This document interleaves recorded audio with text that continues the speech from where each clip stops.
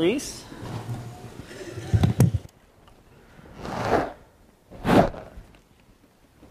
Well, welcome back. Hope you had a good afternoon.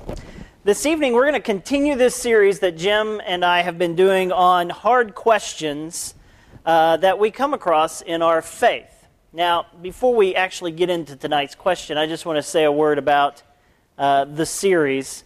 Some people aren't comfortable with series like this. Some people say these questions challenge people's faith and they're better just left in the corner. I can understand that, but I can't agree with that. Because whether or not we ask these questions are being asked. And they're not always being asked among a group of people committed to a faith answer. A lot of times they're being asked in classrooms and in environments where people are very antagonistic to faith. And just to put all my cards on the table, I think we do our youth group a grave disservice when we do not ask these questions. Our youth's not here, so we can talk about them in their absence tonight. But it's amazing the number of young people who grow up and they go to college, or maybe not even when they get to college, maybe even before they enter the collegiate room, that their teachers and their professors will raise questions that if we've ignored all these years, it can shatter their faith. And it gives this impression that we've been hiding something for all these years. That's one of the things you see in some of the popular material that's being written today. And did you know that the Bible says, or the Bible doesn't say, or that as if we've been hiding this from people?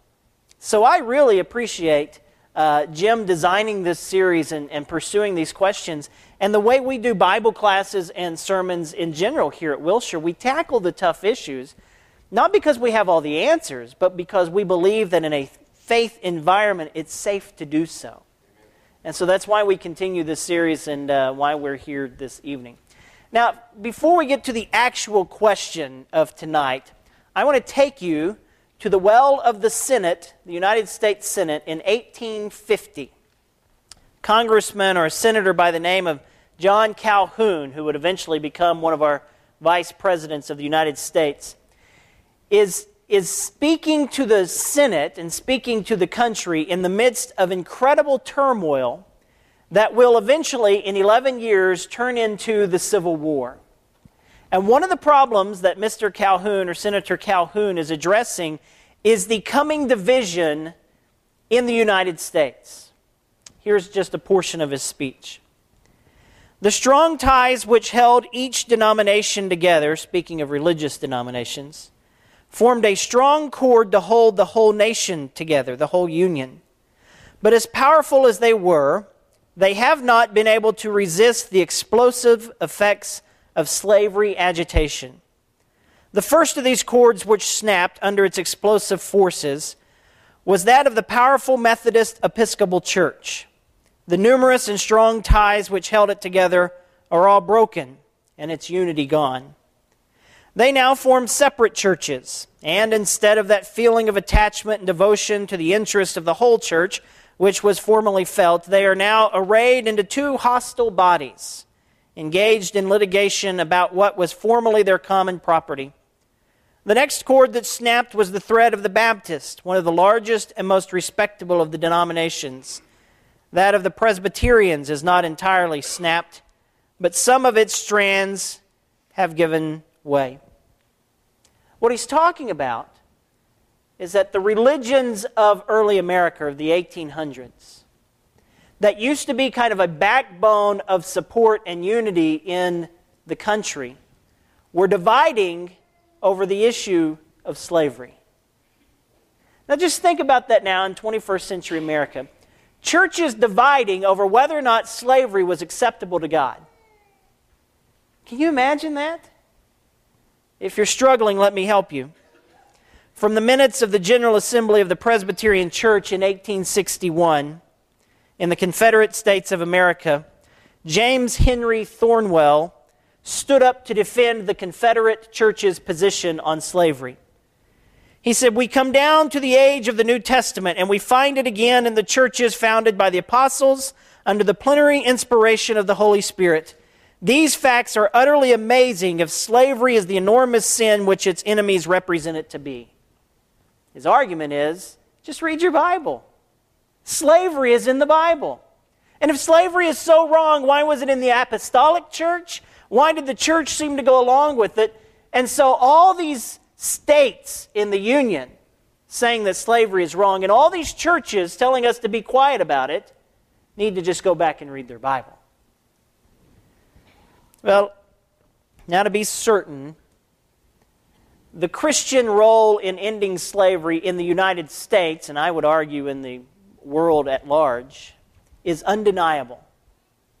So before we get into the discussion of what the New Testament says, let's just be clear. Every legitimate historian acknowledges the role of Christian faith in bringing about an end to slavery. Great names, John Wesley and William Wilberforce and John Newton. Look at your history books and you'll find a significant role that they've played throughout history in ending slavery. But the question tonight that I want to talk about is, why did God seemingly condone slavery in the New Testament? Now push pause on that for just a moment and let me tell you why this is such an important question. It's not that our country is trying to bring about slavery again. I don't think so. Thankfully, we live in a country in which we look at the horrors of the past and we have tried to correct them. We could do a better job, but we acknowledge the horrors of slavery. But that's not why this issue is brought up. The reason this issue is brought up is because people are trying to deny the voice of the church in other social issues that's going on today. Because most people in America acknowledge that slavery is repugnant and disgusting and an evil part of our past, if they can make it look like Christians condoned it and accepted it and practiced it without any reservations, then all they have to do anytime the church speaks on any issue they don't like is, you used to support slavery. Sit down and be quiet. And that's really the issue that's at work. If they can undermine the authority and the credibility of the church on this issue, then any other issue that comes into play in modern culture, the church is not allowed in the conversation because you used to support slavery. And if you don't believe me, all you have to do is check a CNN story dated back in 2011. The story was titled, "How the Bible Was Used to Justify Slavery and Abolition." And the author at one point in the story said, Christian opponents of slavery elevated biblical principles of justice and equality above individual passages that approached exclusion. He wonders if a new biblical approach is needed today as people grapple with the polarizing issues like gay marriage. In other words, if we can call into question the Bible on this issue, then homosexuality, gay marriage, abortion, all of those other sticky social issues, the church doesn't have a leg to stand on. So that's why it's an important question to ask. That's why critics of Christian faith are bringing up the issue. So what do you do? What do you say? Well, I think we have to be honest with the text. Let me show you a few texts. You've already seen this. George read some of these to us. 1 Corinthians chapter 7. We'll just run through some of these. In 1 Corinthians chapter 7, it's actually an odd place to find the discussion. It's actually in the middle of a marriage discussion for Paul. The church in Corinth has written him questions about marriage and sex and divorce and remarriage and all these things. And so Paul in 1 Corinthians 7, he's dealing with those issues, but he makes this point when you get to verse 20. It's a pretty important point for Paul. Let each of you remain in the condition in which you were called. Verse 21. Were you a slave when called? Do not be concerned about it. Even if you can gain your freedom, make use of your present condition now more than ever. There's some questions of translation there. Some translations make it sound like Paul says, even if you can gain your freedom, don't seek it, don't try to get it. I'm not really sure that's the proper translation of this.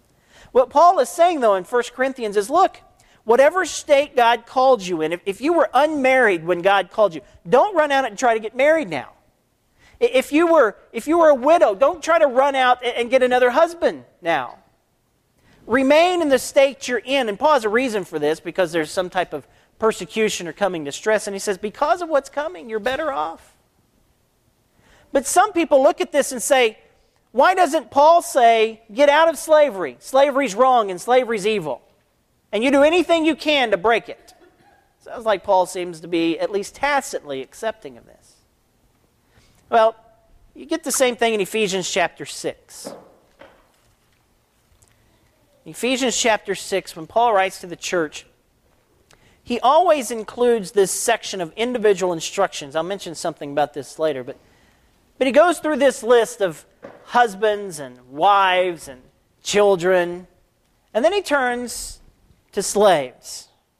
Ephesians chapter 5, or chapter 6 rather, and verse 5.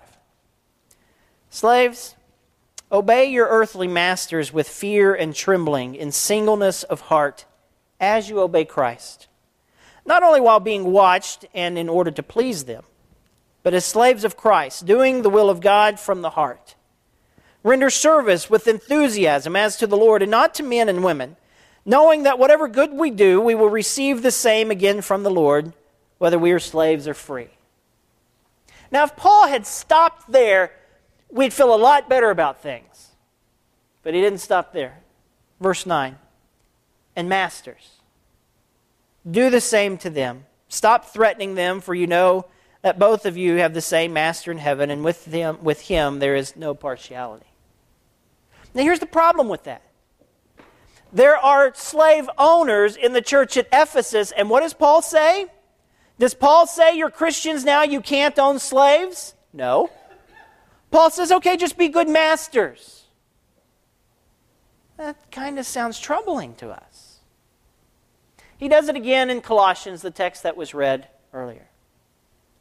And so when people read these texts and they listen to Paul, we kind of understand Paul saying, okay, as a good slave, you can't control the situation. There's no way out really, so you just be a good slave. You work, you do what's asked of you, you honor God. That's okay. We're okay with that. It's that part where Paul turns and says, now masters, in the church, people owning slaves. And it's just this point that the critics of Christianity step in and say, see, Christian faith is okay with slavery. And it may not just be the critics, it may be some of us also who read that and say, I don't like that. And that's fair. So what do we say? How do we respond? As people of faith, what do we do with texts like these? Well, I just have 3 things that I think needs to be thrown into the hopper and thought about. The first thing that has to be brought into any conversation is this. No New Testament writer ever condones the dehumanizing, abusive, racist form of slavery that we are all too familiar with in American history. The problem is when we read the terms slave and master in New Testament terms, our mind automatically goes back to those horrible images of early America and what happened to people brought over from Africa. And because that term slave is so laden with that image, we assume that that's the same kind of slavery Paul is dealing with. And it's not. Never in the New Testament does Paul or any other writer condone dehumanizing, abusive, racist treatment of any human being. Never in the New Testament. Now, there are questions of Old Testament texts, and I'll punt that to Jim's sermon last Sunday. How God is bringing people not to where He wants them exactly, but He's moving the needle, if you will. But in the New Testament world, the issue of slavery was not exactly as we think about it sometimes. Now, to be completely fair, that form of slavery was in practice in parts of Rome. There was the gladiatorial slaves, where people would go out and they would capture prisoners of war and they would turn them into some type of combatants to sit and watch kill each other. That was at work in Paul's day. The people who were slaves in Rome were probably captured in slavery. If they weren't captured in slavery, they sold themselves into slavery because of the economic situation and the way the economy worked. Scholars have estimated that the number of slaves in ancient Rome, first century Rome, was 66 to 90% slaves. We're not talking just a few people. We're talking most of the people you bump into on the street in first century Rome were slaves. There were different kinds of slaves. They weren't just agricultural slaves. They were household slaves, and they were civil servants, if you will.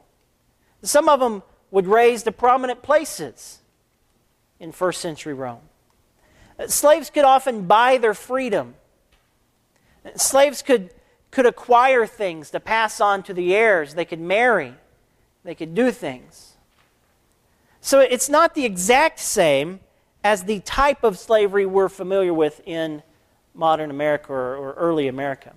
In fact, Paul references one of these, Galatians chapter 3, verse 24, when Paul is trying to use this illustration of what the law of God was like. You know, the Old Testament served a purpose, Paul says, and it was like a tutor, someone to bring you to Christ. That word tutor Paul uses.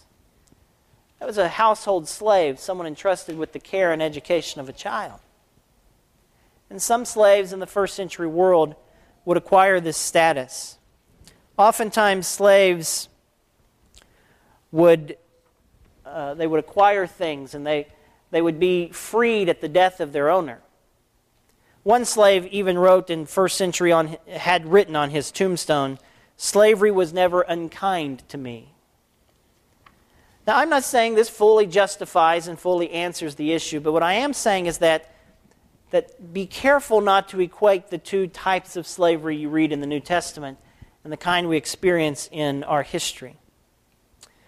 More than often, one writer says, more than often it was not free workers, not slaves who were abused by foremen and bosses, because the owner of a slave had something significant to lose if he abused his slave. You can abuse the guy you hired, but don't abuse your slave because he belongs to you. And I know that language is repulsive to us, another human being belonging to someone else, but in the first century world, in the first century culture, that's got to be thought of. There is plenty of evidence that the early church used to purchase the freedom of slave members. And so the first thing, anytime you're in a conversation and this question comes up, you have to think, what was slavery like in the first century world? Yes, there were the abuses. But slavery was also a form of protection for people. Because in a pagan culture, slaves had no rights in government, no rights in purchasing. And let's just say Paul said, set all your slaves free. Where do they go? What do they do? What voice do they have now? They had very little voice. And so the second thing that I think is worth mentioning in any conversation about this is simply this. If Christianity was an overtly anti-slavery movement, the message of the cross would have been missed. In other words, if every letter Paul wrote was strictly about ending slavery, as much as I believe Paul was for that, we'll show you in just a minute, but it would have been missed. Just think about a few years before Paul, about 100 years ago, you've seen it in the movies, you've read it in your history book, Spartacus. The slave rebellion, these gladiatorial slaves who rebelled, and they went out and Rome tracked them down and killed them. What's left of that? But if Christianity can change people from the heart, slavery will take care of itself. You never find in Christian faith an outside approach to these issues. It's always an inside approach to these issues. If you can change someone's heart, then you can change the other issues. Paul wasn't going around announcing that he's trying to overturn the economic system of his day. He's not trying to get people to accept his message of anti-slavery. He's trying to change their heart. And if he changes their heart, he can slowly begin to change the other things of culture we despise. And I would argue that's exactly what happened. That because hearts were changed and because lives were affected, that all of this slowly began to change through time. Because Christianity is about the message of the cross. And it's the cross that changes lives. And I worry about this sometimes, about the way we approach other issues, even in our day. Jesus didn't die on a cross to end homosexuality. He didn't die on a cross to end adultery. He died on the cross to forgive us of our sin and recreate us. And when you do that, all that other stuff gets taken care of. That's Christian faith. It's a movement from the inside out. But just if Paul had done that, if you take a person and you end slavery in the first century without the message of the cross, they're still lost. So if Paul conquered all of ancient Rome and they put an end to slavery, mankind is still hopelessly lost in sin. But if you teach the message of the cross and you change hearts, then you bring about the salvation, and the other issues come along the way too. And I think there's a lesson to us in the church. I think the church needs to have a strong, credible voice in the social issues of today. But the primary purpose of the church is to change hearts first, and the other issues will follow. And I think it would do us some good to maybe approach things like Paul sometimes. Well, that's the second thing that I think is worth saying. The third one is kind of a big picture issue. And it's simply this. When anyone argues over God's view of slavery, I want you to notice that God is a God who frees slaves. That is the narrative of Scripture. That is the underlying message beginning in the book of Exodus. When Moses stands at the door of Pharaoh, and he says, I'm here to announce to you that my God said, let his people go.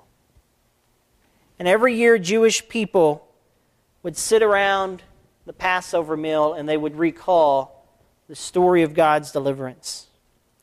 When Moses was writing to the people, Moses says, you be careful the way you treat others. Because Deuteronomy 15, you too used to be a slave. In Hosea, when God is trying to argue for what it means to be God's people, he uses this imagery of an auctioneer at a slave house. And God says, Hosea, I want you to tell my people that I want them back, that I'm still here, I'm still being faithful. And you go stand down there with your wife who's left you and your wife who's cheated on you, and stand in that slave auction house, and at the end of the bidding, I want your hand to be raised as the highest bidder to pay the price of redemption. Because we serve a God whose history is ending slavery. Look at the language of the gospel. Luke chapter 4. Jesus walks into the synagogue. It's his hometown synagogue. They hand him a scroll of the book of Isaiah. Jesus picks up the scroll and he reads Isaiah 61, a very well-known text, a text anticipating things. And Jesus reads Isaiah and says, God has sent me to proclaim release to the captives and to let the oppressed go free. Sometimes sit down with your Bible and look how many times you see this word and this concept of redemption. It's the price paid for release. That's the story of creation. That's the God we serve, a God who buys back slaves, a God who frees the slaves. And it's a narrative repeated over and over and over. When Paul describes our life as Christianity, he does it in the language of a freed slave in Romans chapter 6. We serve a God who frees slaves. So how does the church live that out in a day where the whole culture was accepting, as in Paul's day? You simply take what's wrong with culture and you infuse into it the truth and love of God to begin the reversing process. And so Paul writes to the church in Colossae and says, if you have slaves. Don't treat them like culture says you can and should. You treat them with respect, because God shows no partiality. And you let them stay in your household. I told you that all of these texts of the times Paul mentions masters and slaves, they fall into a type of writing in the New Testament we sometimes call household codes. A household code, we've got it in non-biblical literature, in essence says, here are the responsibilities of the people who live under your roof. Husbands, treat your wives this way. Wives, respond to your husbands this way. Children, obey your parents. Parents, treat your kids with respect. Don't aggravate them. And slaves, you serve as you're serving to the Lord, and masters. Paul's writing to a first century world where these people were part of their households. And Paul says you treat them with respect. If Paul had told them to send them out, where would they go? If Paul had released them all, what would they do in a culture where they have no voice and no power? But Paul says, you treat them as your brother, your sister in Christ. The most remarkable book in the New Testament that has anything to do with this is one you're already thinking of. It's the book of Philemon. When I was in college, I had a roommate or a friend who used to read the book of Philemon and say, why did God even put this in the Bible? It's so short, it doesn't really address any doctrine. And then he read the book. And he said, now I know. You know what the whole book of Philemon is about? There's a man named Philemon to whom the book is written. The church seems to meet in his house, the early verses of the book suggest. Philemon is a slave owner in the first century world. His slave Onesimus, whose name happens to mean useful, seems to have stolen something from Philemon. And knowing Roman rule and Roman law that a slave who has done this is at the mercy of the owner. That if Philemon decided to kill him, he had every right under Roman law to kill him. And knowing this, Onesimus seemingly runs out of town and he finds his place in Rome. And somehow, when in Rome, he comes across Paul. Scholars have always wondered, how did this happen? I think that they knew Paul from all those house church meetings in Philemon's house. And Philemon, Onesimus probably knew that Paul was somewhere. And so he looked him up. You read the book of Philemon and you find out that when he goes to Paul, like he's prone to do, does a Bible study, and Onesimus becomes a Christian. Now picture this in your mind. Paul talking to Onesimus, the slave. And he says, Onesimus, you need to go home and make things right. Would you go if you were Onesimus? Paul says, I'm going to send you with some letters and I want you to go. And I want you to go out to the house. I want you to go to Philemon's house. You can hear Onesimus' response, can't you? I'm not going back there. Because if I go back there, he's going to kill me. And if he doesn't kill me, he's going to make my life miserable. I am not going back to Philemon's house. Are you nuts, Paul? I can hear Paul say, we don't treat people that way. Because we understand that in God's eyes there is no partiality. So Philemon, I'm going to write you this letter. Onesimus, I'm going to write you this letter. I want you to put it in your pocket. And I want you to travel back to Philemon's house. Now, can you imagine Philemon standing at his front porch one day? And he looks out over the horizon and he says to his wife, that guy, that looks like Onesimus. Why, if that's Onesimus, He stole from me. He's got a lot of nerve coming back to me. You know he's thinking that because he's a man. He owes me money. And if Onesimus sets foot on this property, I'll either kill him or I'm going to make him pay for what he's done to me.